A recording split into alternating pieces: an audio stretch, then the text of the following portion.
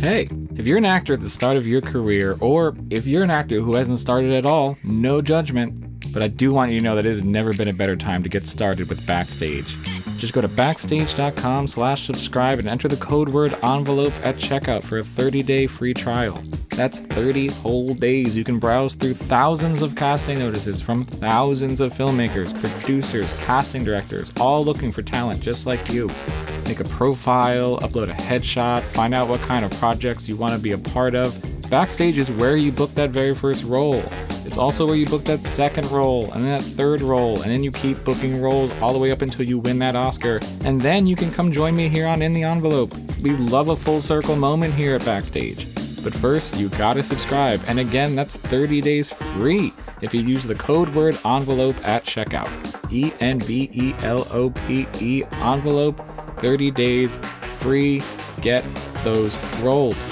And I'll see you back here when I interview you when you win an Oscar. Cannot wait.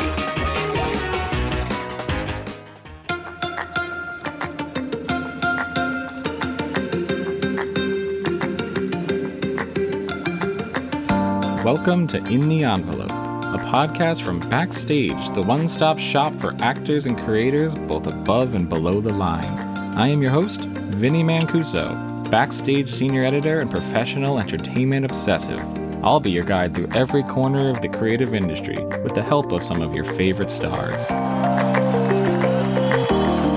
Here you'll find intimate, in-depth talks with today's most award-worthy names in film, television, and theater. Along the way, we'll get advice on living your best creative life, relatable stories of the highest highs and lowest lows, and maybe, just maybe, a rare peek in the envelope.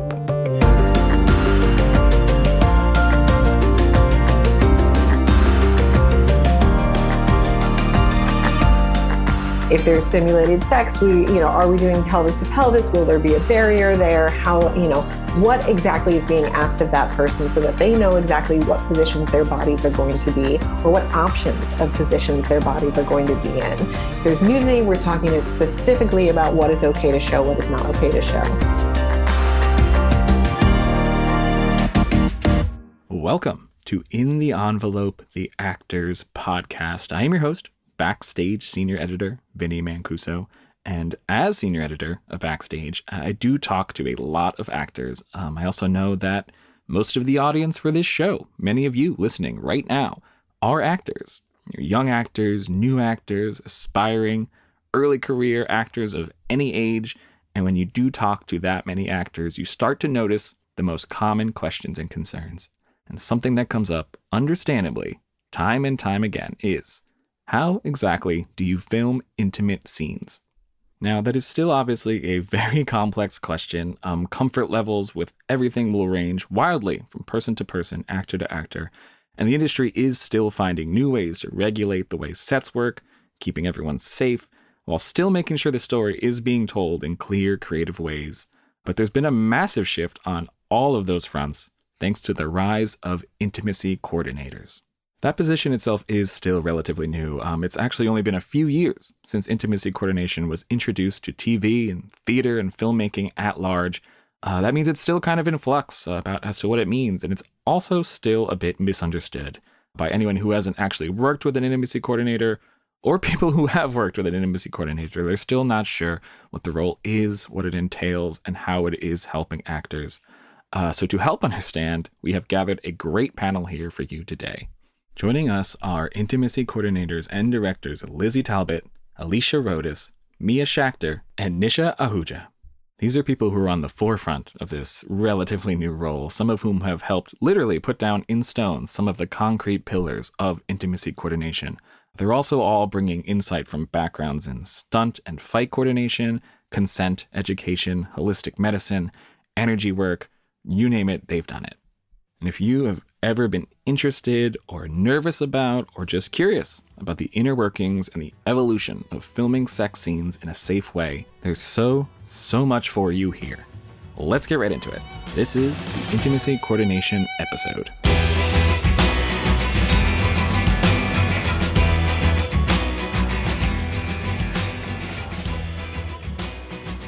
Hi, my name's Lizzie Talbot. I'm an intimacy coordinator and intimacy director. Some of those shows that I've worked on are Bridgerton, all of the seasons, Witcher, Dexter, and This Is Going to Hurt. And that's just a few. My name is Alicia Rodas. I am the in-house intimacy coordinator at HBO Studios. I am also the creative director at Intimacy Directors and Coordinators. And recently I've worked on the reboot of Sex and the City called And Just Like That, Pretty Little Liars, and a number of other productions. My name is Mia Schachter. I use they, them pronouns. This year I've worked on season 2 of Blind Spotting. I've worked on several productions at the Geffen Playhouse, where I'm the intimacy director in residence. And I worked on a show called The Consultant that hopefully will be coming out soon. I'm Nisha Ahuja, and I'm an intimacy coordinator. And I also am a holistic medicine practitioner working in Ayurvedic medicine, culturally rooted somatics, and energy work. And some recent work that I've been on in terms of intimacy coordinating was Never Have I Ever, both for season 3, and we just finished wrapping season 4, which is the final season, and a little bit on Mayans, and a lot of other indie projects, which I love doing as well. All 4 of these intimacy coordinators come from different backgrounds, different experiences, but the through line of all their stories was seeing a noticeable need missing from almost every set and production they worked on. My background is an actor and also a fight director and movement coach. And I started dabbling in some stunt work as well before I got into intimacy work. And I was doing some work for the NYU Film Department, assisting some of their students with, light stunts, simple fight work, and doing also fight work as for the theater as well. And I found myself in all these situations where, I would be brought in to choreograph a sexual assault scene, or I'd be brought in for something that has more, something that needed a bit more of a softer touch or a consideration around safety, emotional or physical, when it came to certain heightened scenes. And I was just sort of floored that there was no protocols in this. And I had one of my students at the NYU Film Department say, I'm shooting a sex scene, what are some ways, how can I approach this? And I said, well, let's look at what the protocols are. Okay. Looks like there are no protocols. Okay. Let's look at approaching this like how we did our last stunt. What's the story? How are we going to create that story? How are we going to make sure all of the actors that are doing the action are aware of that, are comfortable with that? And then we started, laying down protocols. And around this time, I reached out to Tonya Sina, who had coined the phrase intimacy choreography in her 2005 thesis that she did for Virginia Commonwealth University. And I said, I'm helping actors out. I'm helping students out with work like this. And I think this is the work you're doing.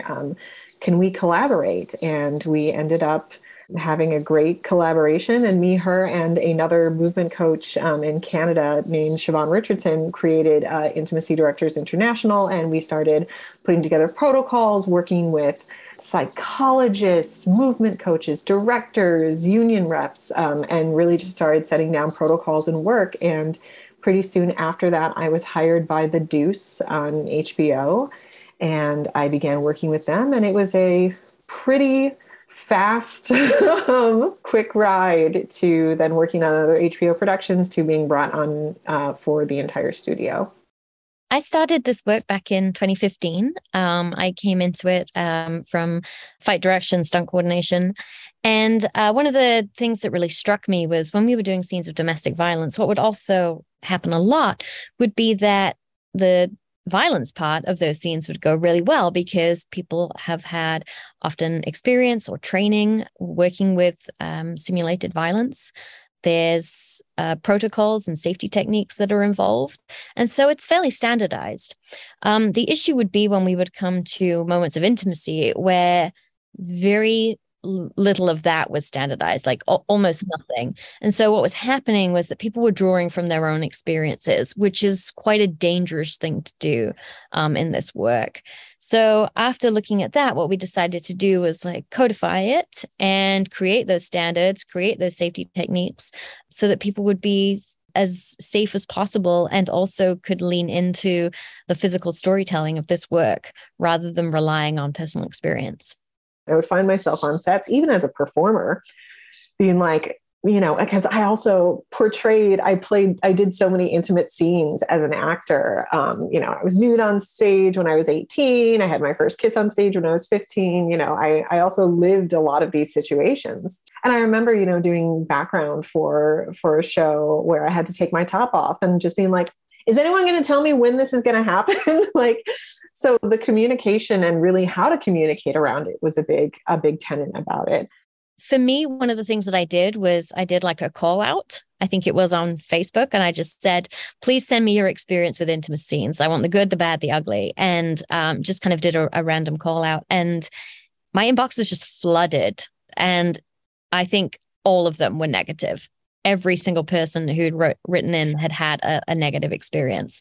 And so what I did was sort of look for themes and trends and kind of pull apart and pick out what was some of the overriding themes and what we could do to sort of like create the same standards. And again, a lot of the work that we do has been taken from the techniques that we use in physical violence.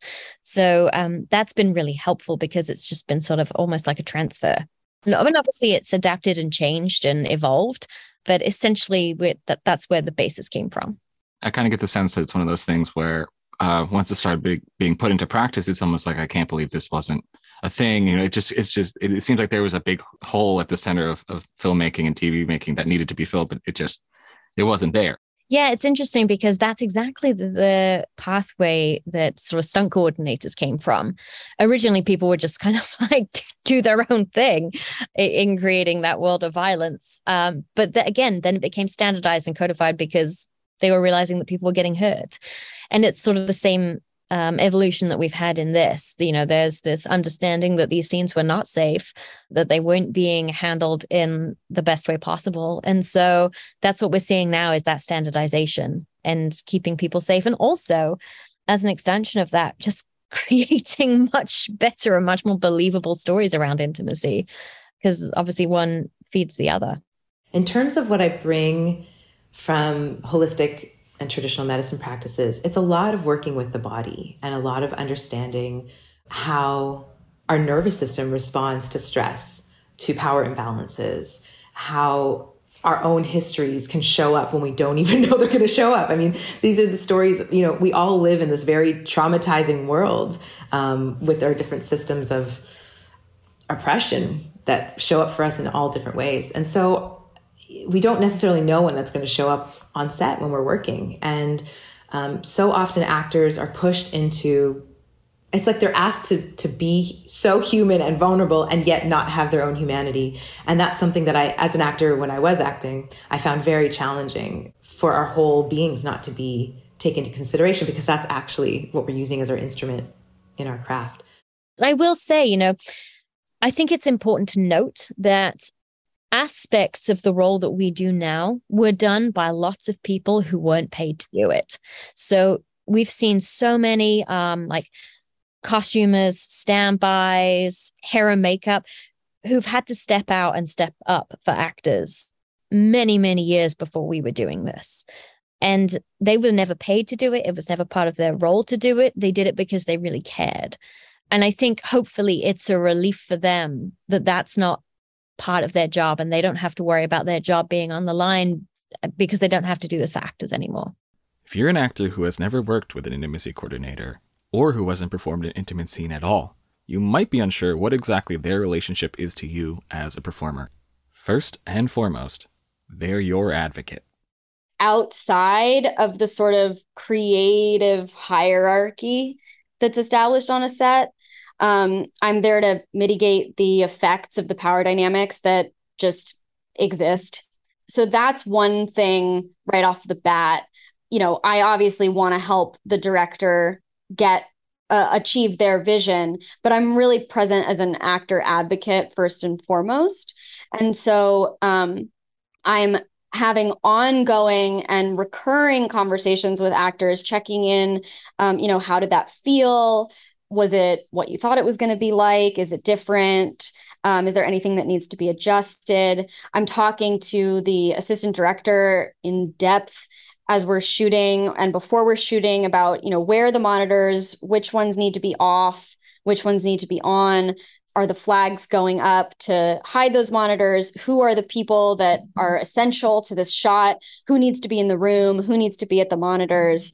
And then often communicating that to the actors, either ahead of time or right before we shoot. I'm making sure that conversations are taking place that are necessary, like costumes handles modesty garments, but sometimes actors have never used one before, for example. And so I'm making sure, like, do you want support in putting it on? I can hang out outside your trailer, and if you need help, I have gloves. And I'm making sure that those conversations are happening, that across departments, like makeup, sometimes even props if we're using things like sex toys, even set deck if we've got some kind of like sex scene going on or kink scene that requires certain set stuff. So really coordinating across all the departments, making sure that everyone is on the same page and has the same information. And you said it exactly. Part of the job is to eliminate surprises. Surprises and shock can destroy trust. It can also lead to, not feeling so safe, or having your expectations thwarted can be really unsettling, can feel unsafe. And then, as we're going, often flying in, reporting back to the actor, like whether it's that something didn't look quite real, or we caught a modesty garment, or, this movement wasn't quite right, really staying in contact with them, staying in contact with the director and the script supervisor, to make sure that we're staying within what was agreed upon ahead of time. For my money, it's not I don't think it's the purview of the intimacy coordinator to be inserting their vision of the scene. I think it is their purview to help access the collaboration of that scene. So a lot of times when I'm choreographing, really, it's a lot like how it was when I was doing fight work, was asking questions, how, what does this look like to you? How does this, how is your character going to be expressing that? Why is this different than another kiss, etc. So it's a lot of questions. And then a lot of, allowing actors, and this is just my own take on it, allowing actors to access the instinct of their characters. In theater, it's a lot more, we want to have the choreography really super specific because we're doing this over and over and over again. We're setting this up for 8 shows a week for a long run. We want everything to be absolutely specified. And in film and television, often we don't need it to, we still need the anchors of the scene, but we don't need every single little touch choreographed unless the actors or director really want that. And then game on, I'm here for it. Let's do it. But a lot of times, and at the end of the day, we do have to match the shot. They still have to do the wide. They still have to, get different sides. So there has to be some consistency there. So we set those anchors, or at least we set the boundaries of what is safe for everyone to be touching and doing. If nudity is something that you don't want to do, you certainly don't have to do it. I think that one of the things that I really stress for people is like a lot of the messaging that you've gotten from old TV and movies about the industry, from, older casting directors, from acting teachers, from agents and managers, that like, in order to be successful, you have to do nudity and simulated sex. That's not true. And so you can simply say that you don't do that, and that's fine. But if it is something that you want to do, or if it's something that you'd like to be open to doing, it doesn't have to be this yes or no question. Do you do nudity? Yes or no. It can be, I'm open to doing nudity and I'm open to doing simulated sex, but not at the same time. I'm open to showing my butt, but only without showing butt crack. I'm open to implying topless nudity, but I don't want to show nipple. And we've got loads of options to imply topless nudity without showing any nipple. We can shoot from in closer, we can shoot from behind, we can shoot from a side angle where you kind of angle your body. So there's always different, multiple ways to tell the same story. So knowing those things for yourself ahead of time is going to be really helpful when you're either entering into a situation where there is no intimacy coordinator, or if you're entering into a conversation with an intimacy coordinator about your comfort. I think there's a lot of actors who want to be really easy to work with. And so they might not share what actually their concerns are.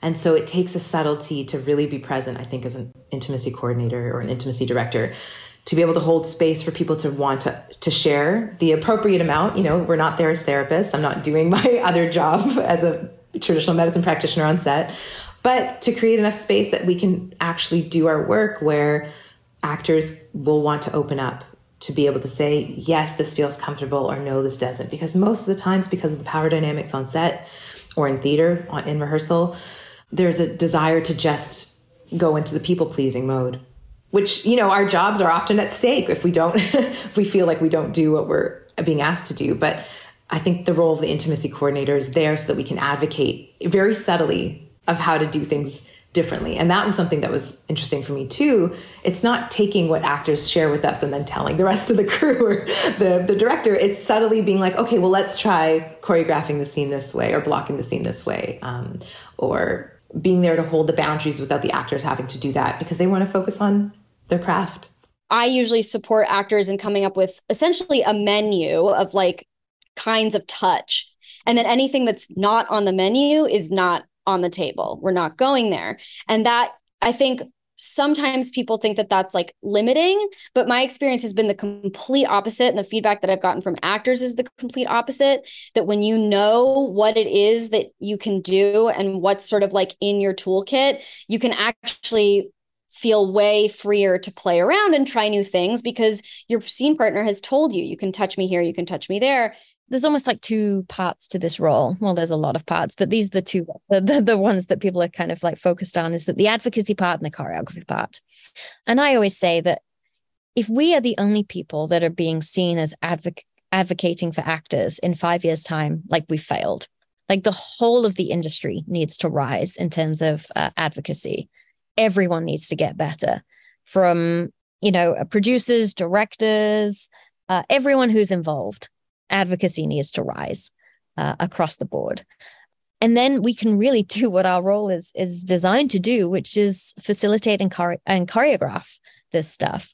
We shouldn't be seen as like the ones that come in and rescue stuff, or because, you know, the industry just needs to get better as a whole. And we're seeing that, which is really cool. You know, like this role needs to become almost less about advocacy and more about the choreography.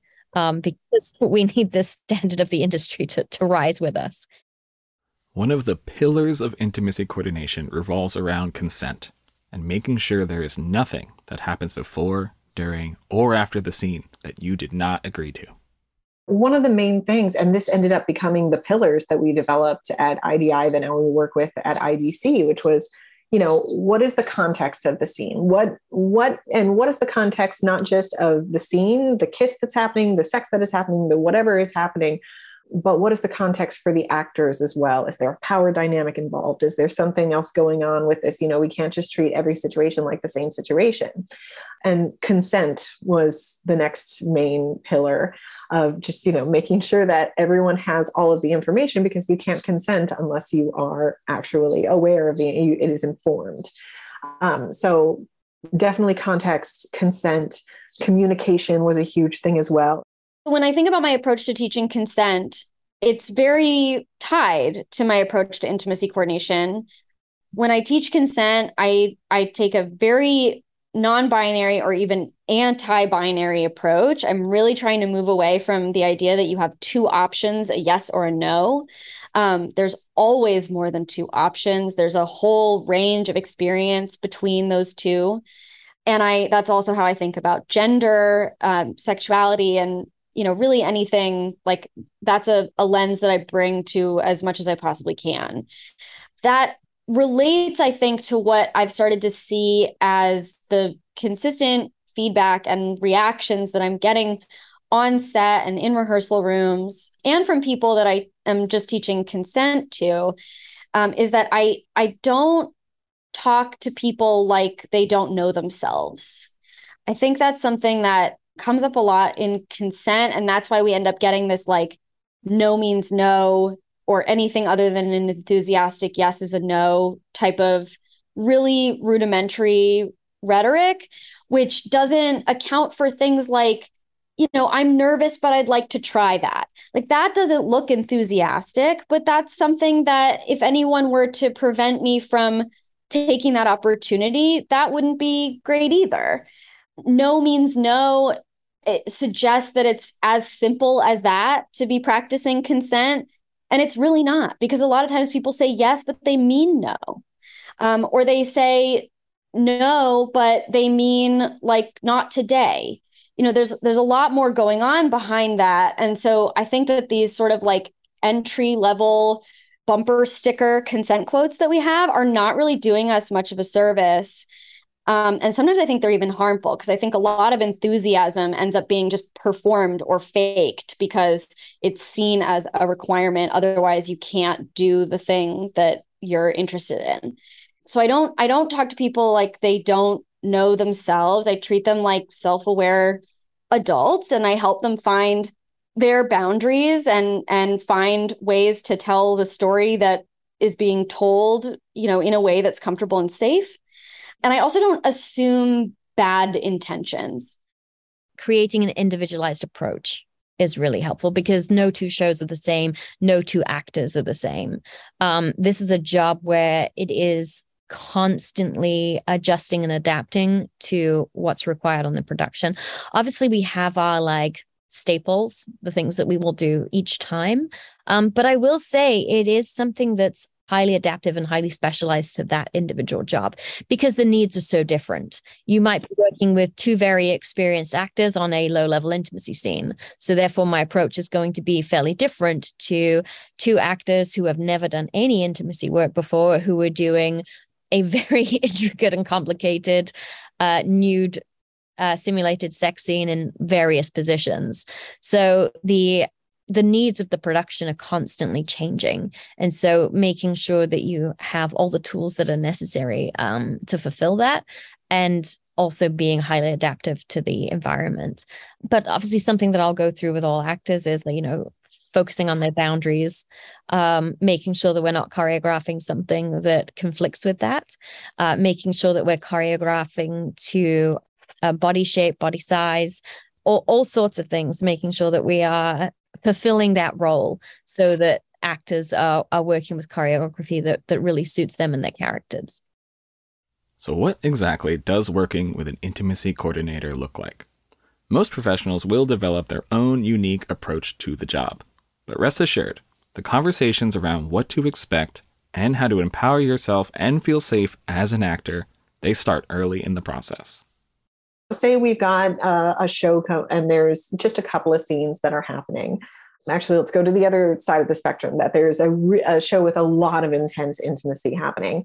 Usually I will come on and meet with the actors ahead of time, even sometimes in the casting process. I'll have meetings with the actors just to make sure that they're aware of exactly what's being asked of them, but also all of their rights, what they are also going to get, that they're going to have an intimacy coordinator working with them the entire way, that they're going to have these meetings ahead of time, that they get to have a say in somewhat of how this is going to go. So when I'm meeting with actors, the process involves like going over the scene, making sure everyone understands what's happening in the scene. And then we start to talk about what the actors, how they feel about it. And hopefully they'll share as much as they feel comfortable to give us a sense of what we can do. And then we go into more detail. So I'll ask depending on the level of nudity or physical contact, we'll discuss what areas are okay to be shown on camera or not, okay to be on set or not. And then also what areas are okay to be touched. Like, does someone not, like their left shoulder is the trigger for the thing. So then we make sure that in the blocking that is clear that that's not to be touched. Or if there's physical, if someone has knee injuries or physical, mobility, I don't want to say issues, but differences than maybe what mainstream society thinks is normal. It's, there's so many variations in how we all move that we have a sense of really understanding that. I make sure that I know what the roadmap is for this production, how things are going to be set up, how that director likes to work. And then, I address what the actions are that is being asked of that actor specifically, be it embracing each other, chest to chest, arms around each other. If there's simulated sex, are we doing pelvis to pelvis? Will there be a barrier there? How, what exactly is being asked of that person so that they know exactly what positions their bodies are going to be or what options of positions their bodies are going to be in. If there's nudity, we're talking specifically about what is okay to show, what is not okay to show. And then if it's their first time, it's their first scene like this, I'm like, listen, this is how it's going to go. It's just like any other day on set. You're going to go through the works. You're going to go through hair and makeup. You're going to go through this. We're going to check in with each other. So if anything has changed and anything, feels different on this day, we're able to communicate it. And then, of course, there's choreography, which is telling the story and recognizing that it is a story we're telling. We're not actually asking people to bring their specific sexuality. We're not asking people to just do what they do at home. This is choreographed so that it is safe and repeatable, just like we would anything violent. We make sure that we do a lot of skeleton blocking so that they've got an idea of like what the overarching goals of the scene are, so that they've got that. Essentially, we're like breaking it down as if we would break down like a duologue. Yeah, that's probably the easiest way of doing it. We're talking through it like we're taking them through a stunt, essentially. These are the physical actions, what's driving these physical actions, how we starting, how are we ending, who's instigating, who's withdrawing or pulling forward. We'll go through all of those aspects. And then also if there's anything the actors want to share around like, hey, I do have a history of stuff, of trauma, and I'm worried it might come up, then we can come up with a safety plan. I'm not there to be a therapist or do that other work that I do in the rest of my life on set, but I can support the actors in making sure they have a plan. So is their best friend going to be able to pick up a call? Do they have something like, something they want to keep with them, like a stone? I don't know, like things that people need to do. The video game in their trailer, like whatever it is that they need to do to regulate their nervous system. So we can talk about those options so that if there is a history in someone's life that they're bringing to set, that they're not left hanging, that they are cared for. And then the other thing is just finding what would make it fun, like what would make it more light and easy to move through whatever kind of scene it is. So it's kind of like a collaboration with the actors to figure out what feels best. And then once we're on set, it's usual that you should have a rehearsal where you don't necessarily kiss, you don't necessarily do all the things you're going to do, but we will look at how we can stage things to make it look real, to make it look authentic. And it's kind of like figuring out the beats of a dance. And some actors don't like to work that way. So then we find, okay, well, what are the boundaries that you can work within? Like figuring out what the areas of touch are with your scene partner. And then knowing that, okay, I'm not allowed to touch the butt because that's a no-go zone. And I don't want to be touched on my neck. So we know these 2 or 3 things, and then we can create from there so that their boundaries are there so that we can play within. Then as we go to each block, there's a meeting with the director and the ADs to get, the wish list. What is it you're looking for? What's your vision for the scene? And then either the director goes and talks to the actors, or I go and talk to the actors. I honestly leave it to the director to allow, which they would like. Some directors are like, please go talk to them. I don't have the language for it. Can you express some of this? And which is absolutely fine. And some directors are like, no, I want to talk to them first and then follow up, please follow up if there's anything that they didn't feel comfortable talking to me about. Because it's nothing on that director. It's the power dynamic. Directors have an inherent power. It's just the structure of what we're doing. It's recognizing that and allowing them to have someone else to talk to make sure that they have everything they need in order to do the scene.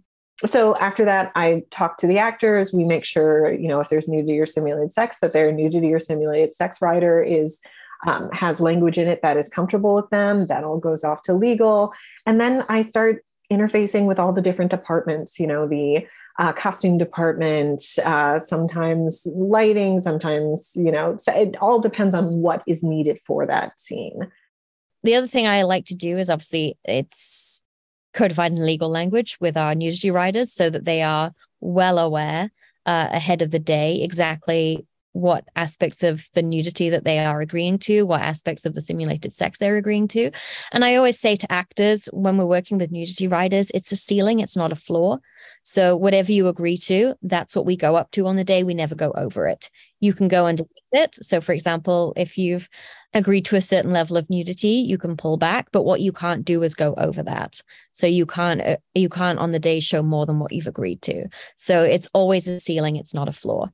And I'll also show them the closed set protocols, so they're aware of what's going to happen on the day in terms of who's going to be around at what point, what's happening with the monitors, what's happening with Q-Take, so that they have been fully informed of what it will look like on the day and who will be there. Once you're on set, intimacy coordinators are there not only to assist with choreography and movement, but also to ensure every predetermined ground rule is being observed at all times. When we get there, we're going to go through a rehearsal. We're going to set exactly what the movement is. We're going to set, we'll make sure it's a private rehearsal. No one else is there except the director, myself, and the actors, maybe the DP and the first AD. We'll talk through exactly what the positioning is. Sometimes we'll do even a rehearsal a few days ahead of time so we can set exactly what that is.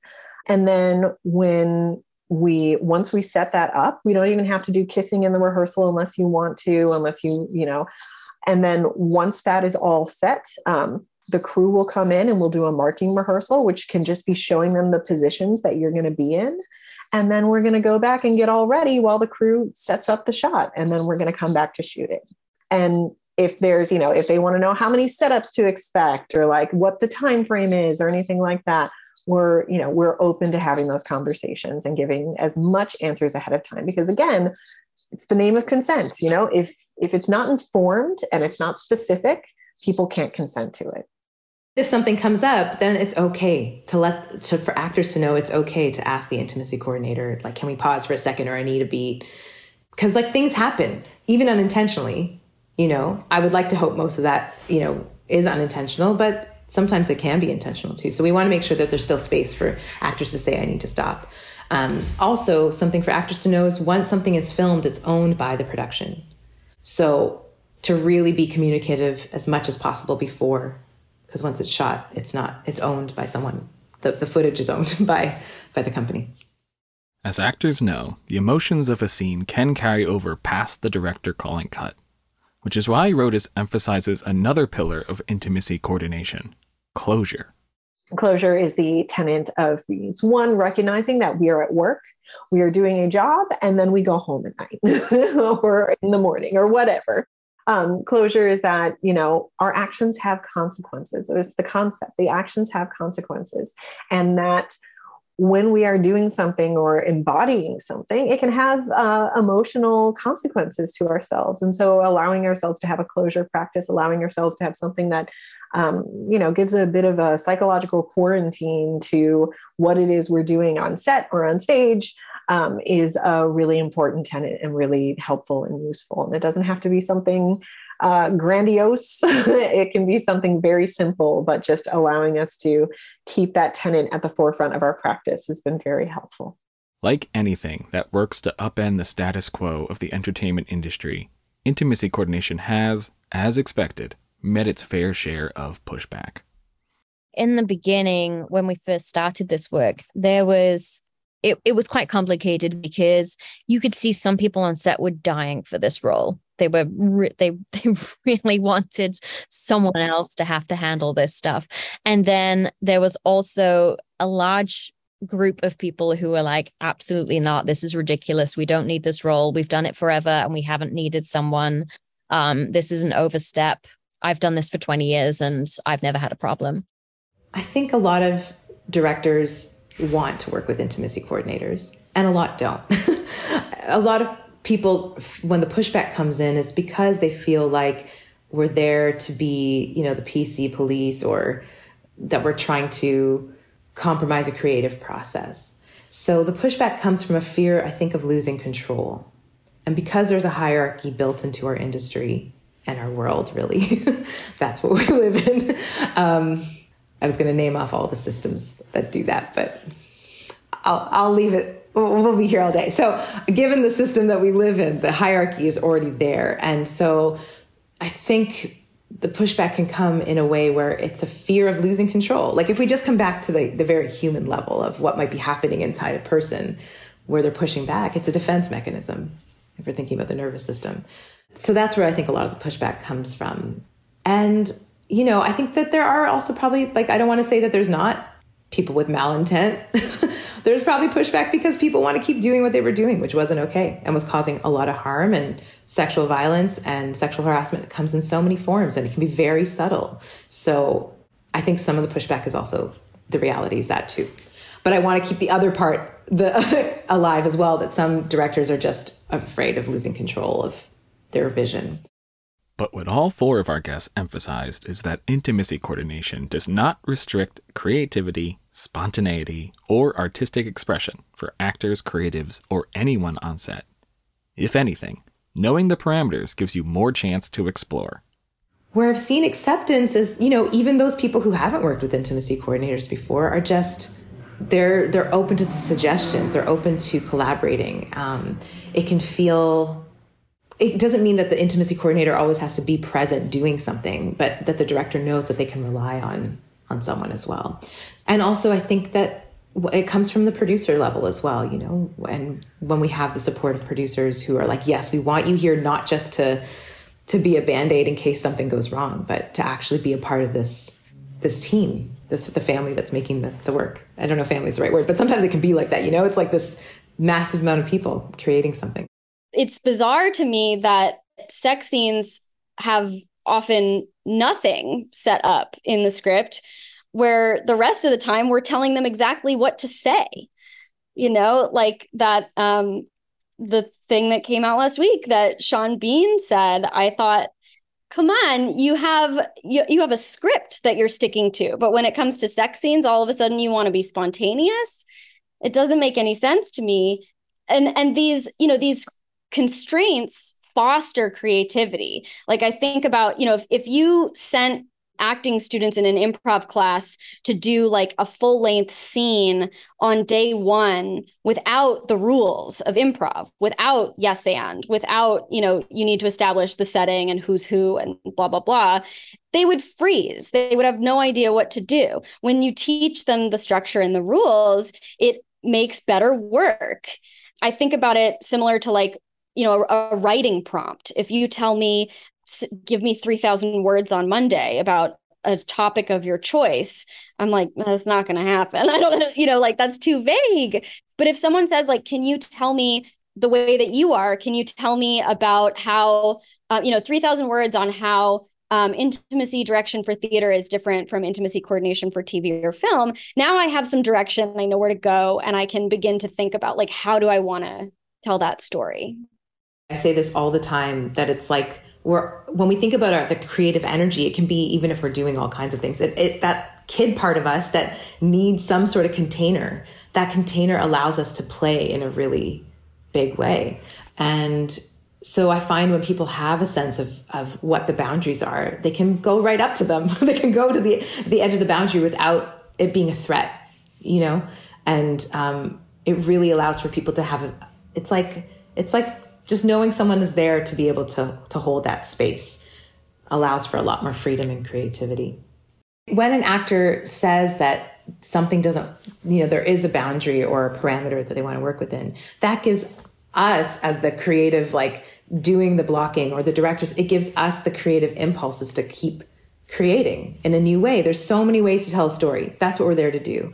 So if we know what feels comfortable or not comfortable for an actor, then we can actually use that as a part of the creative process. And I think part of the challenge and the pushback is people don't recognize that having parameters or boundaries can actually create more creative impulse. There is still more work to be done. Hollywood is obviously not going to change overnight, but the work of these intimacy coordinators and many more has already led to progress and an optimism for the future. At first, when I was doing this job, I was really being received as like an HR representative or an on-set therapist, or as like the PC police.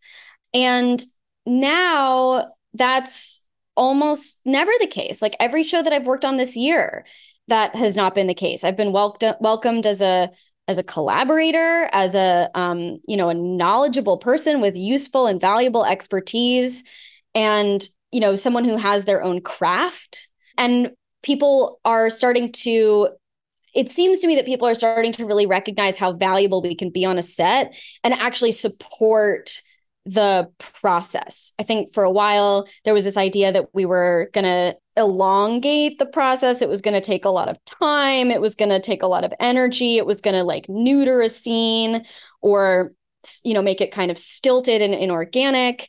And I think what's happening is that people are starting to see that that's completely not the case. Like it's actually quite the opposite. Like when people feel safe and know each other's boundaries, generally we're nailing it in like the first 2 takes and doing an extra one for safety. I mean, I've watched this process reduce the amount of time that a scene takes. Most often that's the case. And then I've also started to have people kind of, turn to me and be like, can we use that? Like, was that okay? Or like, Mia, how do we fix this?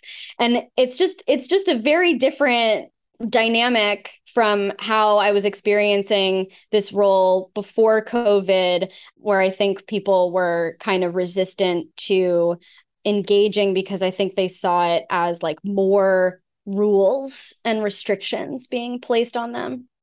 From my first few times on set, there was always a curiosity and sometimes a skepticism, more often a skepticism when I would come on. And, usually I would say just like, let me work, let me work. And I promise it's going to be better than where you're coming from. And time after time, like that was, happily, that was the situation. People would experience it and then be like, I didn't get it. I get it now. This is really helpful. Thank you. The evolution that I've seen has been, one, it's exploded. We have so many people now. It's so very exciting. I've gotten to see the diversity of different approaches coming in, which mostly I'm really on board with. I think there's so much that we can get from all these people that are coming in with different voices and different backgrounds. I'm also seeing, I see people have more trust, and I see when I come on set to a new set that I don't know anyone, I'm like, hey, I'm the intimacy coordinator. They're like, great. Okay, let's talk about it. I have seen such a turnaround on the acceptance of this, and some people can still show up and be skeptical. Some people can still show up and have questions. Something that I do is just, I'm always open for it and here for it. Like, do you have concerns? Do you have some questions, even about my position being here? And am open to having those conversations, just like right out in, so that we can get past it and get to what we're there for, which is doing the work. Since we've spoken more about the introduction of power dynamics that are on set, a lot of the times the people that were like, oh, we don't need this role, hadn't heard the experiences that people had had where they'd felt like violated or things had gone wrong, because they didn't feel like they could tell these people. So I think that there's been a huge U-turn or acceptance that actually power dynamics on set do exist. Me as, if I'm in the position of a director, I have a lot of power, and therefore I might not hear these stories. Someone might not feel safe telling me, because then I don't work with them on the next project. And so I think that there has been a very much a realization that power dynamic exists. And so therefore that we've definitely seen like an acceptance of this role over time. I think the real turning point was sort of like 2020, when lots of shows that were coming out, which featured intimacy coordinators, where the actors were like, this is the way forward. We don't want to go back. And then I think that with all that really positive press that's come out around intimacy coordinators, I think that there's just been a real like solidifying of this role. And it's like, okay, this is where the industry needs to work from, and this is where this needs to sit. Every set that I went on for at least the first 2 years I was doing this work, someone would come up to me, be it a boom operator, an actor, someone would say, I'm so glad you're here. And then would just unload this trauma that they experienced, years before or even weeks before. So, we're, like I said, I'm just so happy to be able to be of service in this industry and to be able to be doing the work. And, also also making good shit, making good products as well. The art gets better, the safer the sets. It's the same thing with any kind of choreography, dance, stunts, when the set is safe, everything, the end result is better. So yeah, anything that is working to make sets safer for actors is Backstage would like to shine a light on. So yeah, we appreciate what you do, and I personally appreciate you taking the time to talk to me about it.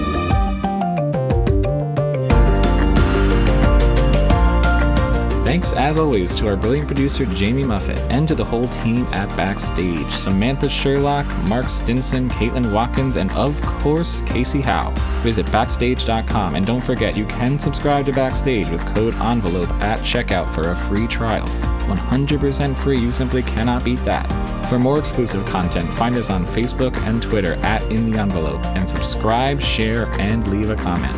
Who should we interview next? Let us know. Thanks for tuning in. We'll see you next time for another peek in the envelope.